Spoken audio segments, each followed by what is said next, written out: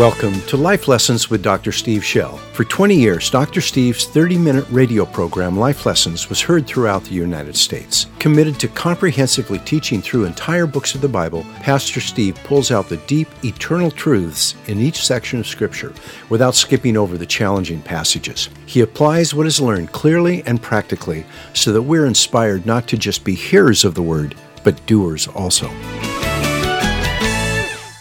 Lord, would you open the Word to us today? We need to be fed. We need your Word. We need, Jesus, to hear from you. There's so many confusing voices, even inside ourselves. We need you to correct our thinking. We need you to open our eyes and give us vision. We need you to feed us and challenge us and give us courage. Lord, come upon us. Come upon us. Grace me, Lord, to let us hear from you. Open your word to us today. We ask it and believe it in Jesus' name. Amen. We are in chapter 16. I'm going to read down from verses 5 through 11. Let me tell you what you're hearing today. I call it the plan. As Jesus is talking to his disciples, this is his final evening before he's arrested. My guess is he's about 2 hours out, because we know he has an hour there in Gethsemane while he prays. So we may be 2 hours out before he's arrested by Judas, who brings the religious police from the temple. And so he's no longer in an upper room. He is somewhere out in the moonlight. It's full moon on Passover. He's out there east of the city, moving toward the Garden of Gethsemane on the Mount of Olives. Probably there on the north end of the Kidron Valley, I think, which had vineyards and all. And he's just done a wonderful illustration of saying, I'm the vine and you're the branches, and teaching from that. He's got 11 disciples. Judas is gone. And he's just pouring into these men. Just pouring into them. And he's pouring into them the most important things. He's speaking from a picture in his own mind of what the plan is, why he's about to go through what he's going through. He's telling them, I'm going to die, and I'm going to rise, and I'm going to go to the Father and pour out the Holy Spirit. They do not compute this. This is not what they were taught as children. They didn't grow up with this thinking, and so it just seems to bounce off them at this point. They're sad, they're sorrowful. But what I want you to see as you listen to it is the deep plan that's in the heart of God. So this is a big picture we're going to see. I'm going to show you what he's thinking as he talks to them. Because if you understand that, everything he's doing makes total sense. It's a message we need as much today as they needed then. So Holy Spirit, here we go. Grace us. Amen. All right. There we are in that evening, and he says this. But now I am going to him who sent me. Verse 5 of chapter 16. And none of you asks me, where are you going? But because I have said these things to you, sorrow has filled your heart. See that? I'm telling you I'm going to go to the Father, and you're sad about it. But I tell you the truth, it is to your advantage, to your profit that I go away. For if I do not go away, the helper, and that's the way mine translates the word paraclete, the one who comes when you call, will not come to you. But if I go, I will send him to you. Notice he's saying it's a good thing that I'm leaving. It has to happen. It's important because the Holy Spirit's going to come at a whole new level. And they're going, great. And when he comes, he will convict the world concerning sin and righteousness and judgment. Would you say sin and righteousness and judgment?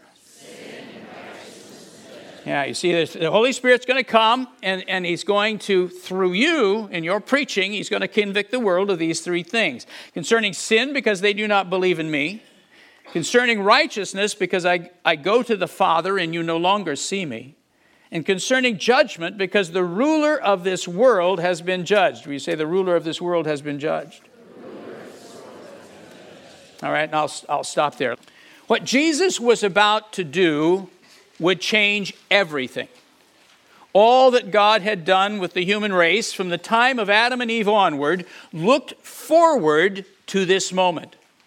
Even before he made the world, God peered into the future and saw everything. Listen to how Peter explained this. And I'm going to have you read this with me. This is my translation. I'm in my devotional life. I'm going through Peter in the Greek, and I'm just going through it. And it's just kind of a beautiful thing. But listen to this. So read this out loud with me.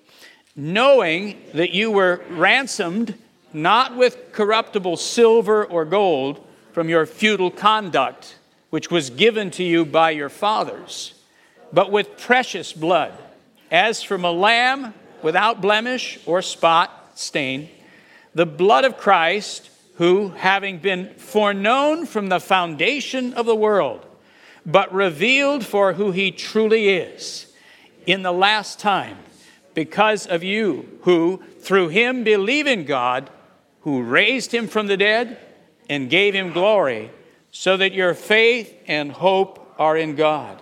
Did you see that line? Having been foreknown. And that's exactly what that word means, to know beforehand. Having been foreknown from the foundations of the world. From the foundations of the world. Before he spoke the word and said, let there be light. Before he made anything, God knew everything that was going to happen. He looked forward and he knew that if he made us, he would give us freedom. Why does he give us freedom? You have to give us freedom, or we can't love, nor can we be good. You can't be good without freedom. Goodness is the choice to do the right thing. Not that you can turn somebody into a machine and make them do the right thing. That's not good. He wants us like him. He's raising children, not puppets. He's raising children, not slaves. He wants to fellowship with us. He wants to enjoy us. He wants to be with us forever. So he said, I'll make these people and they'll become like my beautiful son. He'll be the eldest brother and there'll be this enormous family of children. By the way, I was just reading through Revelation a little bit, and it says it's like this great multitude, like the sand of the seashore. In other words, uncountable is this great. How big is God's family going to be in the end? Enormous, as uncountable as the stars in the sky are going to be this family. Well, he saw this, and he saw what we would take that freedom, and we would rebel. He knew that we would sin. He knew the mess that was going to be, but in his heart, it was worth it, because out of this would come this great family. He saw that he would have to send his son. He knew that beforehand. He foreknew all these things. That his son would have to become one of us. He would go through. He would do these things. He would die a brutal death. He saw that beforehand. He knew he would raise him from the dead. He would be seated at the right hand of the Father. And that from there, God would now be able to pour out the Holy Spirit in the baptism of the Holy Spirit, in which would indwell believers in power. And that they now, like his son, would go out into the world and he would have a great harvest. So that would be the moment in which the harvest would explode and he would have souls drawn into his family. He saw all those things beforehand. God saw human sin and all the trouble it would bring, yet his loving heart refused to let that sin ruin his plan to form a great family of children, as uncountable as the stars in the sky, filled with sons and daughters with whom he could fellowship forever. So even though he knew we would misuse the freedom he gave us, he also knew there was a way he could save those who chose to use that freedom to repent of the rebellion and return to him. His plan would be terribly costly to himself and his beloved son. It would require his son to leave heaven and join the human race. He would live on the planet for about 30 years, and during that time he would raise up disciples who would proclaim him after he was gone. He would be brutally executed. But in doing so, his death would become a substitute for all those who were willing to repent and believe. And then God would raise his son to life, defeating the power of death by removing the condemnation that allows it to keep us in the grave. But his plan contained even more. The cross and resurrection of his son would cleanse the guilt of sin from even, listen to this, even the physical bodies of those who believed in him. Then the Father would lift his resurrected son up into heaven, and there the Son would constantly intercede as a high priest before him whenever one of those believers might sin. Now, because they were perfectly holy, God could send the Holy Spirit to dwell within a human being, empowering that person to serve him in ways which would have been unthinkable before those events took place. Now, like a great army, men and women, young and old, would go forth into the world with a new power and a new message. With a spirit within them, they would minister to lost and broken people just like Jesus did during the years of his earthly ministry. And they would proclaim a new message. They would announce that the Son of God had come and died, and that God had raised him from the dead and then seated him at the right hand. They would announce that he was now the Lord of all creation and that his cross and resurrection had defeated Satan, the ruler of this world, allowing humans to escape the strong man's grip. I just rehearsed the plan. That's the plan. That was what he foreknew. That's what he determined before he made the worlds. That's going to happen. God saw all of this before he made the first human, before the first sin was committed, before the earth was cursed, before humans fell under the control of Satan. So as human history progressed, he was always steering it toward that moment in which these great events would take place. And because he foresaw that moment, he was able to be merciful to those who sought after him long before that moment arrived. I want to make that point just a little bit. If you've got your Bible, look with me at Hebrews 11. Some people say, well, what happened to people before Jesus came? Well, the work of Jesus Christ saved them if they repented and trusted in the mercy of the living God. They didn't know all you know. They didn't know the plan. You know the plan. If you didn't, I just told it to you. You know the name of the Son of God. You know how he died. You know how long he was in the grave. You know what happened when he rose. You know where he ascended into heaven from. You know a huge amount of data. They didn't know that. And yet they became righteous. And there's only one sacrifice in all of history, only one point in history that allows God to forgive sin. It was the death and resurrection of Jesus Christ. Before and after. All right, let me show you some before here. You're in Hebrews 11. Look at, I'll start at verse 1. Now faith is the assurance of things hoped for, the conviction of things not seen. For by it, men of old did what? Gained approval. Yeah. Men of old. And then he starts listing off some of these men and women of past times who by faith in God became righteous. And he literally says that. And so he says, he mentions Abel and says he offered by faith his sacrifice to the Lord. So he was a righteous man before God. In other words, he has eternal life. He mentions Enoch. He mentions Noah. And I love this verse 7 about Noah. Look at that. By faith, Noah, being warned by God about things not yet seen, in reverence, prepared an ark. So in other words, by faith, he prepared an ark for the salvation of his household, by which he condemned the world. So he was prophetically condemning their lifestyle, and became an heir of what? The righteousness which is according to faith. Say the righteousness which is according to faith. That's what you have. That's what, when you put your faith in Jesus Christ, you are given the righteousness which is according to faith. You don't earn it. It is given to you, to those who believe. It is a gift upon them. Noah had it. Now, what did he know about the plan? I mean, the guy built a boat.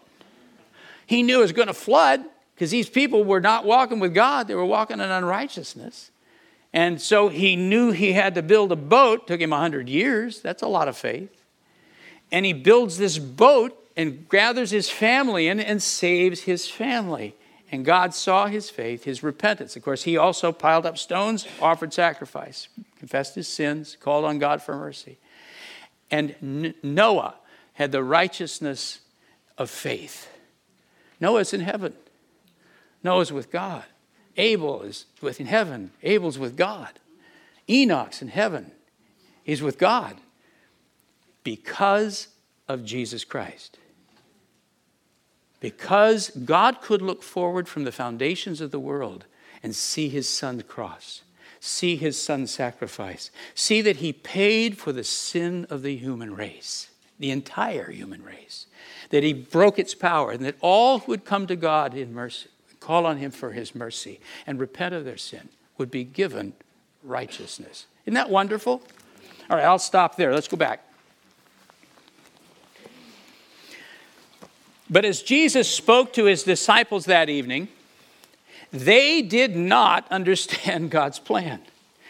They had been taught a different plan. They did not understand that they were about to observe the most important events in all of history. All they heard was Jesus saying he was going to leave, and that made them sad. But Jesus, though he was already experiencing enormous stress, remember he'd said there in chapter 12, he said, I'm already, he said, and my hour has come and I'm just suffering. So you can imagine, he personally is enduring this, knowing what was about to happen to him that was joyful in his spirit. You can hear it in the way he talks, because he knew the plan.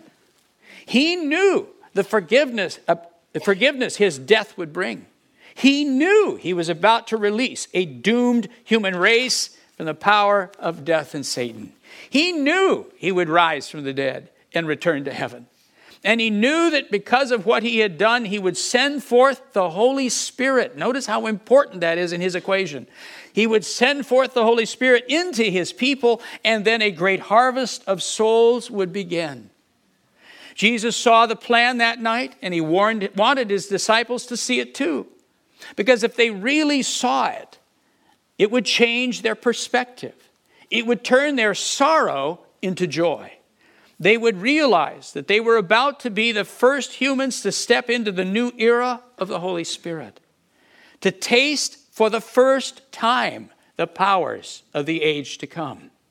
They would realize the honor they had been given to announce to the world the name of God's Son, and to declare to them that the salvation God had promised beginning in the Garden of Eden had finally come. He knew that if they understood God's plan, even though they would face tremendous opposition in the years ahead, they would remain joyful. And he knew that if we, who believe on him through their word, understand God's plan, we too will be joyful. Let's listen to what he promised to them that night. One of the things I want you to see something, and I'm going to really try to make this point. Why couldn't the baptism of the Holy Spirit happen before the cross of Jesus Christ? You heard me say for the first time this would happen. For the first time. Now, we all know that the Holy Spirit was active all through the Old Testament, right? I mean, you help me. Name a few people upon whom the Spirit of God was powerfully at work in the Old Testament. Elijah, Elisha, Jeremiah. Who did I hear over here? John the Baptist. How about that one? David. Samuel poured the oil over David. You know, remember Samuel is sitting there and Saul shows up and the power is so strong. Saul is slain of the Spirit and lies on the ground, babbling away for 3 days. Come on, that's power, folks. So it is not that you do not see the power of the Holy Spirit in the Old Testament. You do see it. But what you don't have is what Jesus Christ made possible. And it could not happen until he did it. And I'll explain in a minute. He made it possible for the Spirit to live inside you.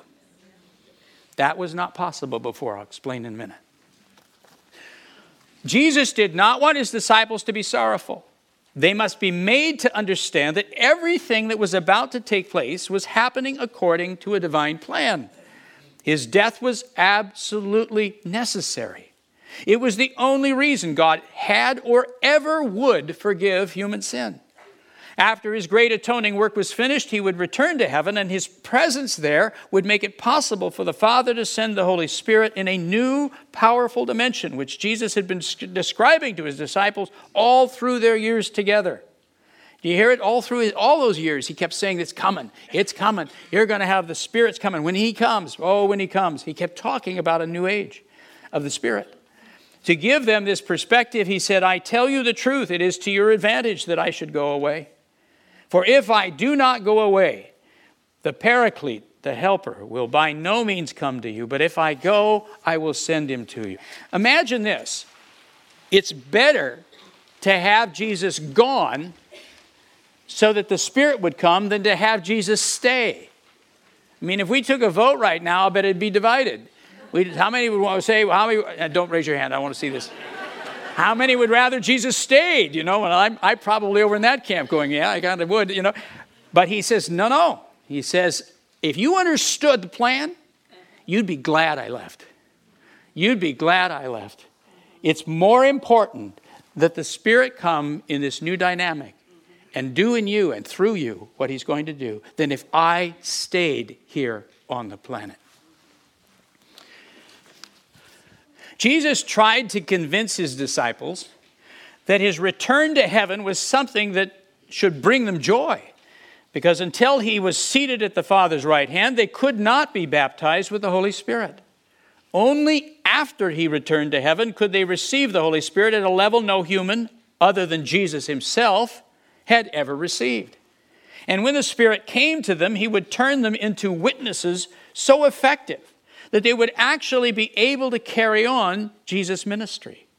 As a result, they would experience the same responses he had. Some people would welcome them and believe, others would hate them. Jesus was the first example of a human functioning in this new potential. I got to stop there too. What you see in Jesus, you've got to be clear on this. We know that he is the divine Son of God, that his Spirit came from heaven and was incarnated, conceived into a human child in Mary's womb. He became a man. He didn't look like a man. He became a man. I have a body, a soul, and a spirit. You have a body, a soul, and a spirit. Jesus had a body, a soul, and a spirit. Only my spirit began when I was conceived in my mother's womb. Yours did too. Jesus' spirit was from eternity. You follow the difference?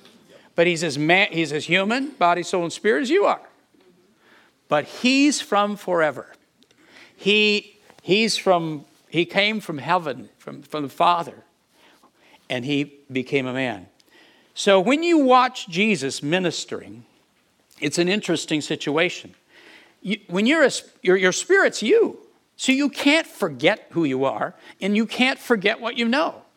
I mean, there's a sense in which if Jesus wanted to, he could sort of analyze the molecular structure of everybody he's talking to, or amen. And he could just look at things and know everything. But here's the wonder of it. Paul explains it in Philippians 2. He says, though he counted it not robbery to be equal with God. That's the way he says it. In other words, Jesus would not have been stealing a privilege and honor that was not his by calling himself equal with the Father. You follow that? So he's as divine as the Father. He's as holy and glorious and wonderful as his Father. He's of his Father in every way. Though he counted it not robbery to be equal with God, he divested himself. He laid down his privileges and his honor.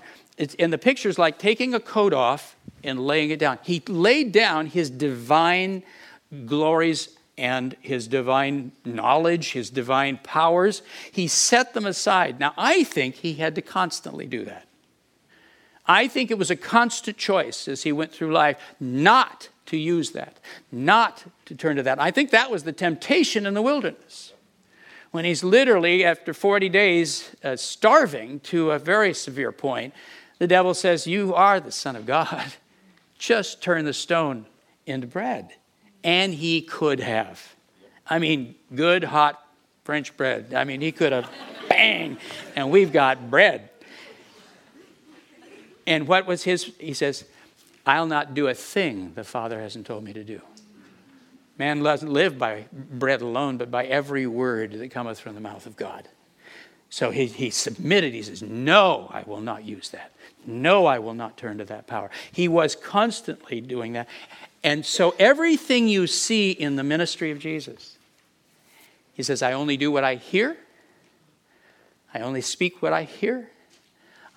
Everything you hear, I've received. It's not coming from me. He says it over and over. It's not coming from me. It's coming from him. You and I are watching a man baptized in the Holy Spirit. When did he get baptized in the Holy Spirit?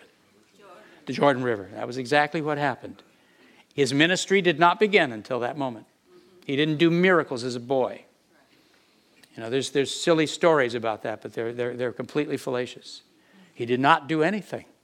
He was a really good son who worked really hard. And apparently his stepdad died somewhere along the way, and he was the oldest son of the family, caring for his mom and a whole bunch of kids. And that was his life. And then he went down to that Jordan River, and he came, and the power came on him. And it says he went out of there in the power of the Spirit. So what you watch, when you watch Jesus heal the sick, when you watch him turning bread into feed 15,000 people, you are watching a man baptized in the Holy Spirit. You can't just stand back and admire and go, wow, that's what the Son of God does. Huh? That's so cool. You and I, he actually challenges us. He becomes a prototype, not simply an icon. You have to go, I could do that if I walked in the intimacy with God that he walked. I have been given the same Spirit. He has opened my ear, opened my eye. I could walk with God, whatever my assignment will look like, but I can walk in the same power he walked in.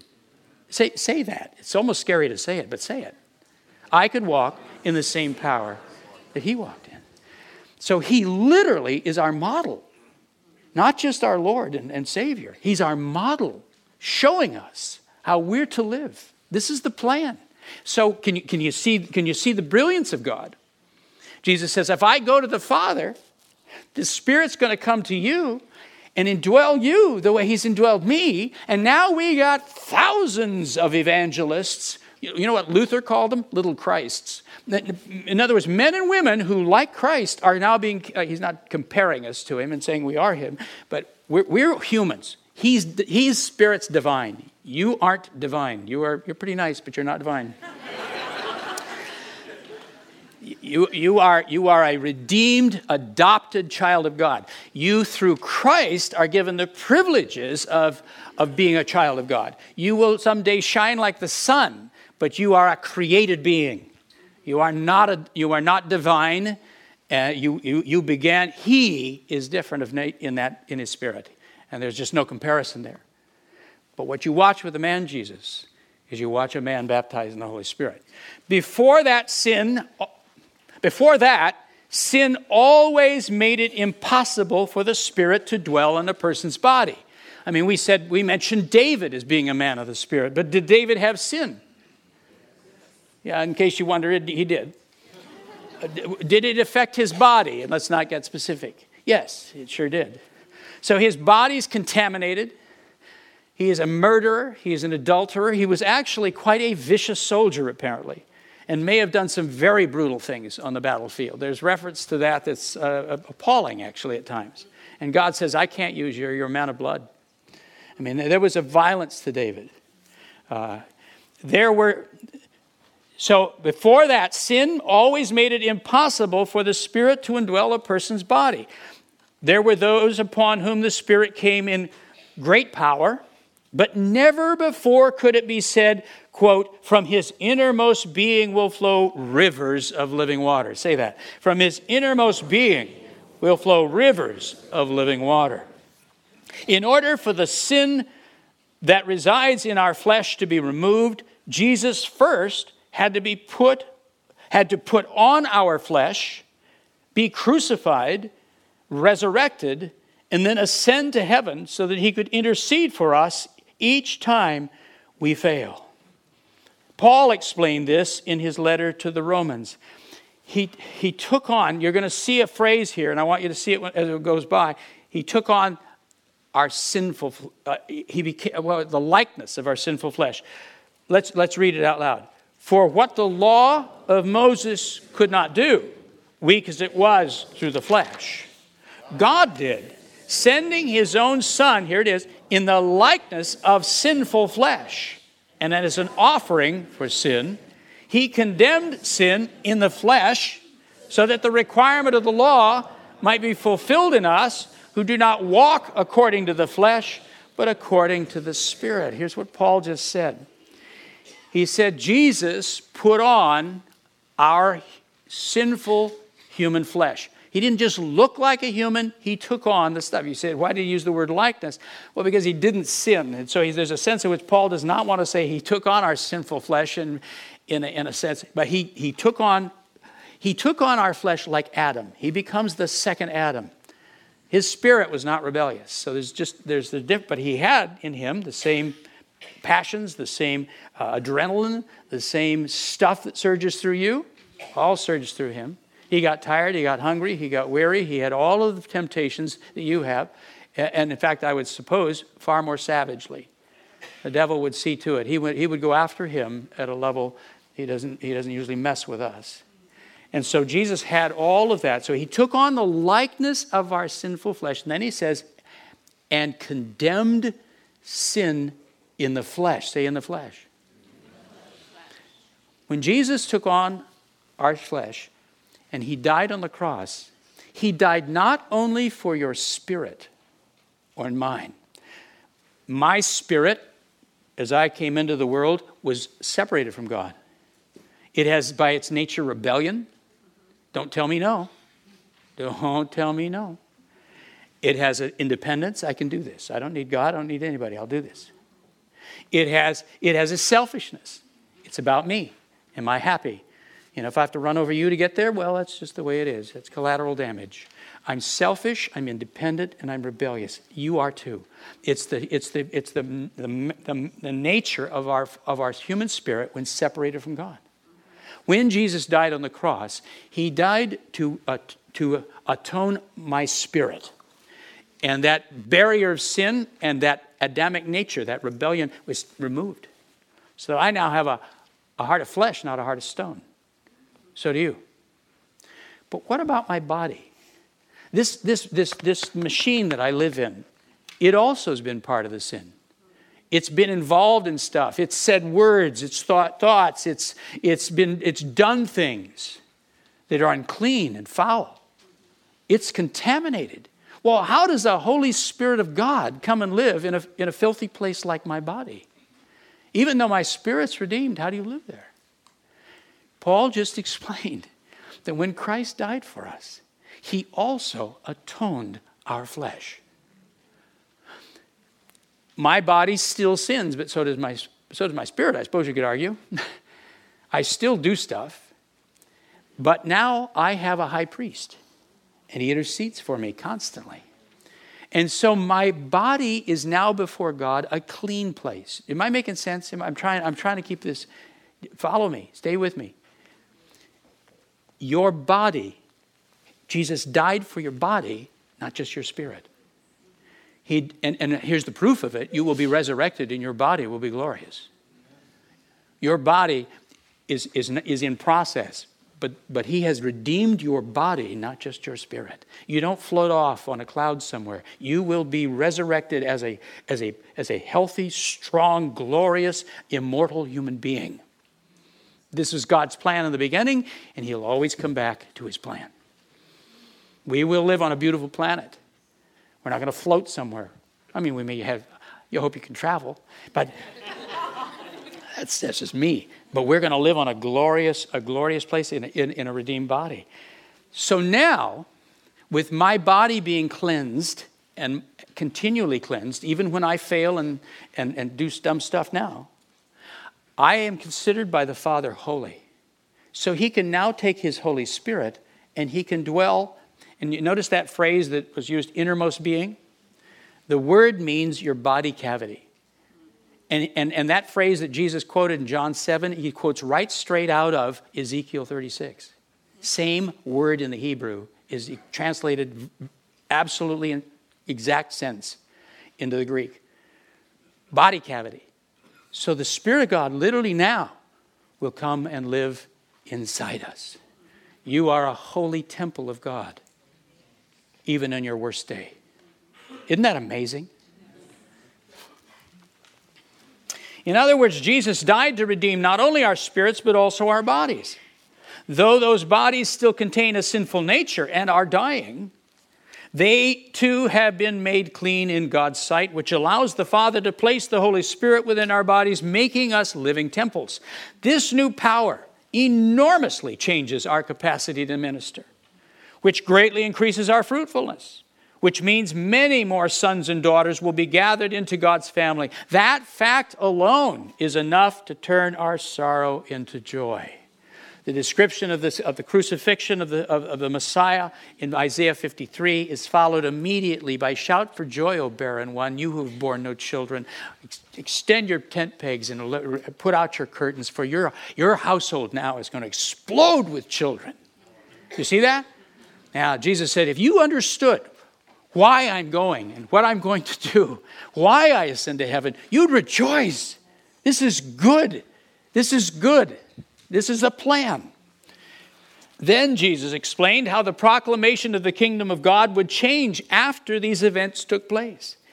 He said when the Holy Spirit came upon his disciples, they would be empowered to preach in such a way that they would convict the world of three essential truths: sin, righteousness, and judgment. I've often been taught from that passage that it meant that the Holy Spirit does the convicting and I don't have to.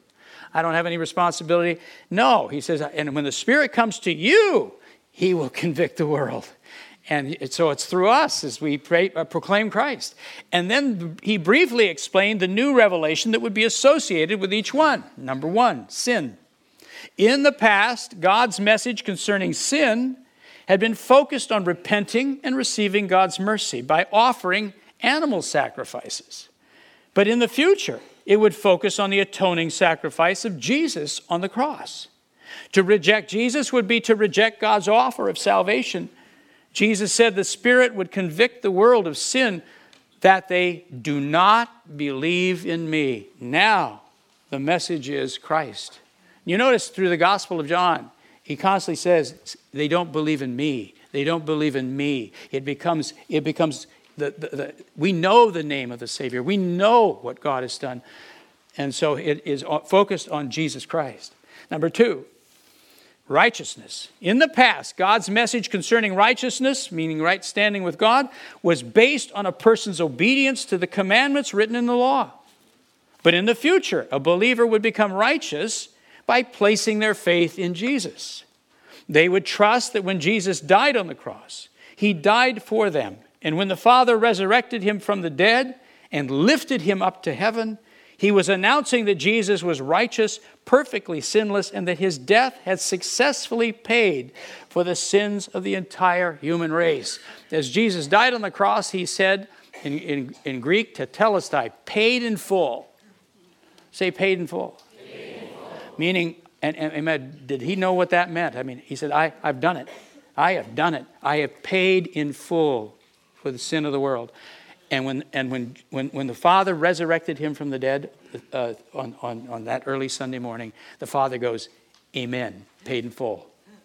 He announced his righteousness and he announced ours, meaning every sin has been paid for. And those of us who receive it by faith and walk in that, we receive it. Number three, judgment. In the past, the message concerning judgment had focused on the hope that Satan, the ruler of this world, would be defeated when the Messiah set up God's kingdom on earth. He would come, he would defeat God's enemies, he would set up a kingdom of righteousness, and the curse would be removed from the planet, the whole thing. But in the future, the moment of Satan's defeat would be understood to be Jesus' death and resurrection, not his glorious return to earth. You follow what I said? It's the cross, not the coming again, that defeats Satan. When dealing with the ruler of this world, future believers would look back to the fact that Jesus broke the power of sin by removing all condemnation from those who believe in him. And then he gave them authority over the works of the devil. His disciples would soon be declaring that his cross and resurrection guaranteed Satan's future judgment and doom. They would be announcing that the ruler of this world has been judged. Say, has been judged. Yeah, it's already done. And so whenever you go and wherever you are, you come in the name of Jesus, you come with that authority over Satan himself. So do you and I see God's plan? Does it give us joy? Yes, I admit when we look back at history, we can tell that something went wrong. But the problem isn't with the plan. It's with those who failed to receive it and proclaim it. Within a generation or so, after those original disciples died, many people stopped following the plan and came up with a new plan of their own. So when we look back at history of the church, we discover things are difficult, or things that are difficult or even impossible to explain. Look back at church history. Where did the plan go? We see pieces of it. We see it being worked at times. I've just been reading the life of a missionary named Jonathan Goforth and his wife Rosalind in China back in the turn of the century, and incredible work of God. And I'm now reading his book. Man was baptized in the Spirit and preaches it. Boy, he had fruit. There's the plan at work. But also look, how about the Crusades? That fit the plan? Yeah, come on, cut their heads off. That's ridiculous. Can you imagine Jesus showing up in the middle of one of those battles? What are you doing? How about these big, enormous, elaborate, expensive buildings and all the gaudy robes and wealth? Does that fit the plan? Not at all. Not at all. So you look back at history and you go, where'd the plan go? In fact, whole sections of the Church of Jesus Christ preach against the plan, saying all that power, it all left back then. Don't you expect anything now? Don't you expect power? Don't you expect the baptism of the Spirit? Don't you expect to pray for the sick? Don't you expect to move in the gifts of the Spirit? All that's passed away. And Jesus is saying, man, when I go to the Father, the Spirit's going to come to you, and he's going to use you like he's used me, and this great army is going to take the world. Hallelujah. Boy, did we fool him. How could anyone who was supposed to follow this plan act the way some of these things have, or say the things that have been said? At times, what was done by people who claimed to be his was not even recognizable as something related to what he said should happen, which tells us that it is possible to spoil his plan. But here's the good news. We still have the Bible. So we can join those 11 men huddled there in the moonlight and listen again to the Master explain the plan. And regardless of what other generations may have done, our generation can decide to believe this plan and allow God to do through us the great work of salvation that is in his heart. If we do, he will indwell us with new power and fill our mouths with a new message. So how many are in for the plan? Holy Spirit, we welcome you. We welcome you, Lord, to dwell within us. You, Jesus Christ, has made us holy and clean. And we welcome you to come and baptize us as our Lord was baptized. We welcome you to minister through us the gifts and calling of God. We ask you to guide us and direct us, to lead us. We would be spiritually led and empowered men and women. Lord, we ask you to fill our mouths with the message that Jesus Christ is the Savior. That to reject him is the essence of sin. That he is the one who's come to die for us and to rise. The righteousness of his resurrection. Let us proclaim his resurrection without quibbling and without shame. That he has ascended into heaven at the right hand of the Father. Let us proclaim it, Lord. Great Holy Spirit, you've come to empower us to do so. We give you our tongue. And just say, speak through us, Lord, the truth. And Lord, you've given us authority through your cross and resurrection over the ruler of this world. We can swim like salmon against the stream, and we can be victorious and defeat him. For you have already defeated him and broken his right to condemn us, broken the power of death. We confess it, we declare it, fill our mouths with such a message. We pray that in Jesus' name. If you agree with my prayer, would you say amen? Thanks for listening. If you like this podcast, please click the like button, subscribe, and share it with a friend. For more information, just head to our website, lifelessonspublishing.com. That's lifelessonspublishing.com. There you'll be able to order many of the books Pastor Steve has written.